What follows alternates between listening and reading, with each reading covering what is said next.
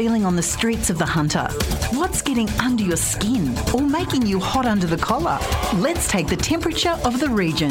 It's the Pub Test with Paul Scott. It is a very, very good morning to Paul Scott. I'm just wondering whether he's got webbed feet at the moment or how he's going. Good morning, my friend. How is it out there?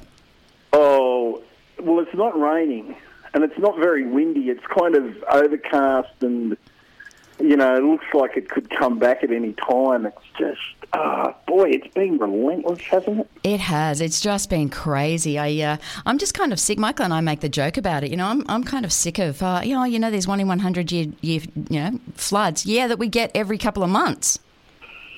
Yeah, we've had an extraordinary amount of flooding, and you know the repercussions from that, like the long-term planning that needs to be done. There's so much that needs to be done. I mean, and think of all the things that are going to happen to us again.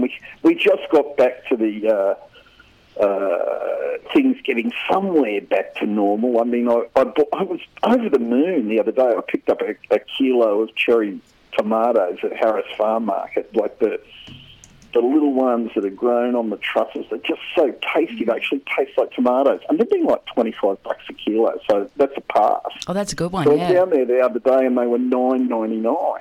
And I just went, wow, that's a bargain. I mean, I remember that's a bargain.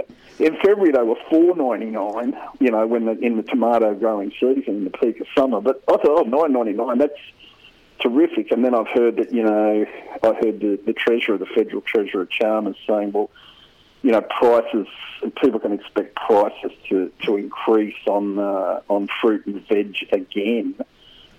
So, you know, you can remember what prices were like about 6 weeks ago, and they had worked their way down a bit. We had the famous the $9 lettuce, the $10 lettuce, the $10 iceberg lettuce, the $7, $9 strawberries, depending on how big a punnet you want. Yeah, it's that fantastic cartoon with the millennials sitting there going, you know, my parents, you know, in the 80s, you know, they dreamed of, you know, a house, an investment property, 4 kids and 2 dogs. You know, my dream is to afford an iceberg lettuce. and it's a bit cruel, but I kind of, you know, I did get it. But I thought to myself, yeah, that's all those prices. In the meantime, the recession, the thought of an oncoming recession in the United States has pushed the price of oil down to $100 a barrel for the first time in months. So we might have a bit of relief at the Bowser. I heard someone was quite excited, told me, quick, get over to Izzo, there's petrol for $1.07 a litre. What? You know, yeah, there was 91, there was 91 going, not the ethanol, for $1.07 a litre. And, you know, it's not normally the kind of thing that you would ring people up and... Sorry. No. I'm just stunned. $2.07. Thank you. $1.07. I've just gone on to mine because I took a photograph of mine of filling my tank up the other day, and $2.41.9 a litre. Now that's with the 20 cents off. What the hell's it going to look like? Is it though? Is it really with the 20 cents? How do we know? I know. How do we know? How do we know that just hasn't been pocketed? I think it was a kind of a last grasp ditch, that one, and this government, the federal government, has said no, that's not going on. We're getting rid of that in September. But they, you know, like $2. That's what I meant to say. Not Thank God. I don't know about you, but I was freaked. I bet every one of our listeners is going, right, where was that? Oh, yeah, no. 50% off. Give myself an uppercut. Remember when at the beginning of the pandemic, there was a time when fuel went under $1 a litre? Can you remember that? Right at the very beginning, like in April, when no one was driving. When no one was driving, you know. And I can remember thinking to myself, I should take down a whole lot of, you know, milk containers and just store them in the garage. Full of yeah, watch out. Yeah, there's the major bomb about to happen. Bang. Yeah. You're not allowed to do that. You're not allowed to do that. No, I don't think your fellow neighbours would be very happy with knowing you've got that down in the garage. No, they look at me strangely enough as it is. There is that. But I thought there is the price, there's that, so there's all of those prices that even if you weren't affected directly by, the water coming through your lounge room, you're going to be affected by, the prices that we pay for goods. And on top of that, with the, the various interest rate rises, which the Newcastle Herald went pretty hard on Philip Lowe today. I must say the Reserve Bank governor, and I think it was fair enough too, saying that people have been promised there would be no mortgage rates for the rises in cash interest rate until 2024, and of course we've had a few, and we look like fairly considerable ones too, and we've got a few more coming. So it's rumoured that we're going to go right through until December or January with continual interest rate rises. And look, he did. He gave this glowing picture of we'll be okay. Don't panic. You can buy a house. You can be pretty stable. I must admit, I'm with them. I don't have a mortgage, but I'm watching them. I'm watching the prices come down, but I'm watching the interest rates go up. I can understand exactly why people would be feeling like they're feeling.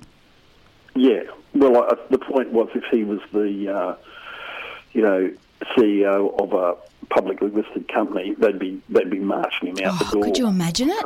For getting it so wrong, not just a little bit wrong, but for getting it so wrong. And now there's calls for a restructuring of the Reserve Bank board. It's got too many economists on it. You need some other, people from other walks of life in there as well. And I imagine the meetings with the board it's a fairly rarefied atmosphere. They do the best they can with the information they've got, but maybe the information they're getting is what needs to be looked at. And because people are going to be having mortgage stress if it keeps going up. And of course, the other thing, the Australian dollar's going to see up to its lowest point for 2 years. So all those people who've been saving up, I can't wait for a bit of travel. Try going to the States when Aussie dollar buys you $1 about 63 cents. Even when they say it's 65, you get it about 2 cents less. Yeah, exactly. You've got to take off. Yeah. Thank you for that. I'm really excited because, as you know, I'm headed to the UK, so I'm against the pound. Well, I don't know how the pound's travelling. Not too bad, actually, to be honest. Let me just have a look for you, shall I? Because I've got my holiday account, which I'm transferring it. I'm actually starting to transfer into pounds. So as I've got money, I just transfer into pounds. Good thinking. Well, the euro is the best it's been against the US dollar ever at the moment. You get more euros for your US dollar than you've ever got at the moment, and that'd have a lot to do with the situation in Europe and the ongoing war in Ukraine. It's just now. Let me just have. Oh, okay. Oh God, I'm so looking forward to this. 0.54, so 54 cents. Yeah, the UK's expensive at the best of times, isn't it? 54 cents. How long are you going for? I'm going for about 20 days, I think. But I've been smart. I'm Airbnb-ing it so I can cook my own food. I'm doing it, the sensible way. But again, over the next until I go in September, as you say, we've got the floods, which means that most things are going to go up, if not a shortage of.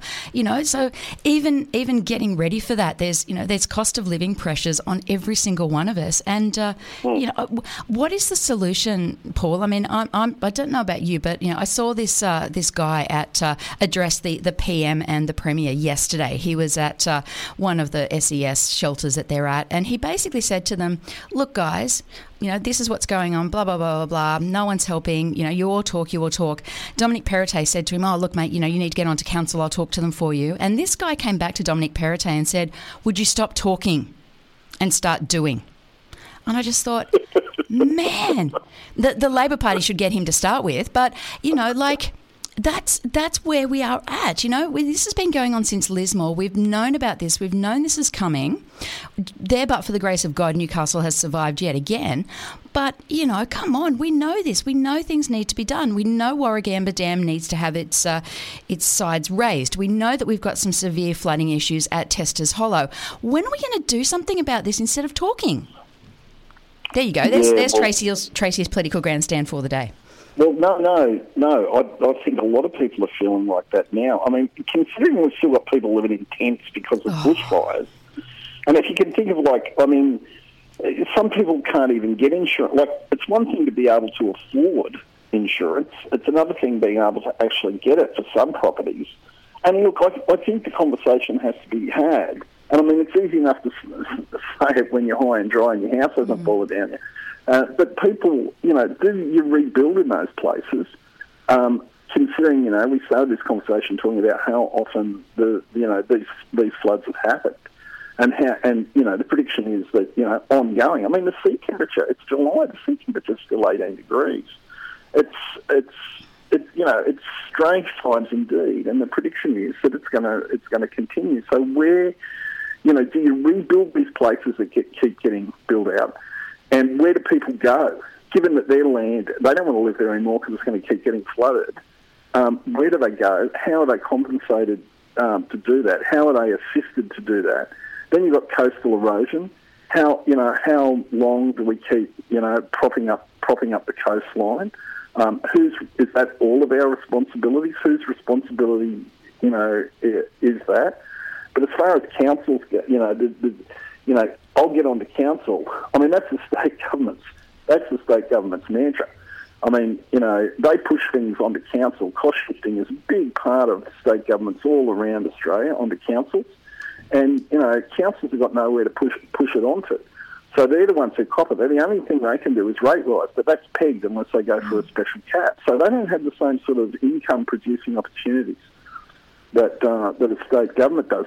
You said Airbnb, Tracy, before that you're going to go and stay in some Airbnb. I read that a dreadful story in the Herald during the week about a woman and her daughter up at Lemon Tree Passage. They've got a couple of dogs, been renting a place up there for $360 a week. Yes. The owners want them out. They want to sell the place, which is an owner's prerogative. But I think there's no doubt, and there's been an academic study from out of the University of New South Wales that shows that a lot of properties that are not on the market now for rent, for ongoing rent, it's because they're on the Airbnb market. Now, I know in this street that I live in, there's houses on here that used to be rented by people and families that are on the Airbnb market. And one of the reasons people like that is people have got like a property down here in Newcastle and they live somewhere else. If you rent it out continuously, you get no opportunity to use it. But if you rent it out Airbnb, you can say, well, that weekend I'm going to Newcastle. I can use it on occasion. And it's the same with coastal properties, all the ones up around Port Stephens and that. There's not only the fact that you might get more money for it. And I think it's time, and dare you dare to mention attacking negative gearing in this country. I would think that if you're going to list a place on an Airbnb, I think one of the ways to start addressing it is to say, well, you know what? If you're not renting that out on a full-time basis, if you're listing that on short-term accommodation market, no negative gearing. Yeah, I think that's something that could be looked at.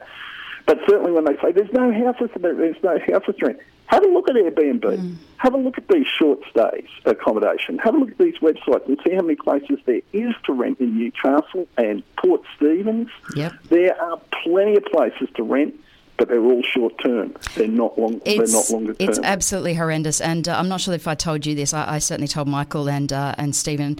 The place that I was in, I moved from it because the owner wanted to do some renovations to it. I was paying $750 a week where I was. It's now got $1,100 a week on it. That's $350 additional per week. How are we going to solve this crisis if this keeps happening? How is that even possible? Well, it's not like it was beachfront either. No, well, see, the issue is going to be as mortgages go up and people who've got investment properties have to find extra money to pay that mortgage, that's going to put even more pressure on people who are renting places. Because there'll be some landlords who say, well, look, I've got to pass those costs along to you. And just like insurance companies are going to pass their the cost costs that they've had by increased payouts, they're going to pass it on to people who pay to their insurance rate, even though those people, the chances of those people being hit by flood or those chances of those people hit by fire are quite remote. That they share around the pain. But I really think the Airbnb thing is a big contributor to, especially like up, when people are talking about up at Lismore looking for places to rent, they're good luck finding a place in Byron Bay that is not Airbnb. I know. It's just horrendous, isn't it? Right. Well, listen, my friend, we need to get going because I'm going to get yelled at again. I think that needs to be a column for you for the Newcastle Herald. I think that that Airbnb investigation, it really needs to be looked at. I think you're spot on. I think you're right on the money on that one. And, how about, there you go. That's your homework for this week.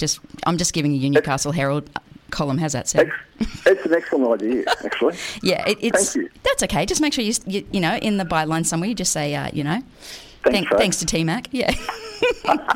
Thank you, my friend. You stay dry. Okay. Hopefully we are going to be dry for a couple of days. It is coming back, but just stay safe and dry, and we'll catch up next week. Look forward to it. Thanks, mate. Bye-bye. Bye. That is Paul Scott with the Pub Test. You're with Tracy Mack on Newcastle Live, where it is 3 minutes past 10. Newcastle in the Morning takes you through the big events and the most talked about stories of the day that matter to you and your life. From what's on to what matters, Tracy Mack takes you beyond the headlines, what it is, why it matters, and how it impacts your daily life. Tracy Mack brings you Newcastle in the Morning, weekdays from 9 on Newcastle Live.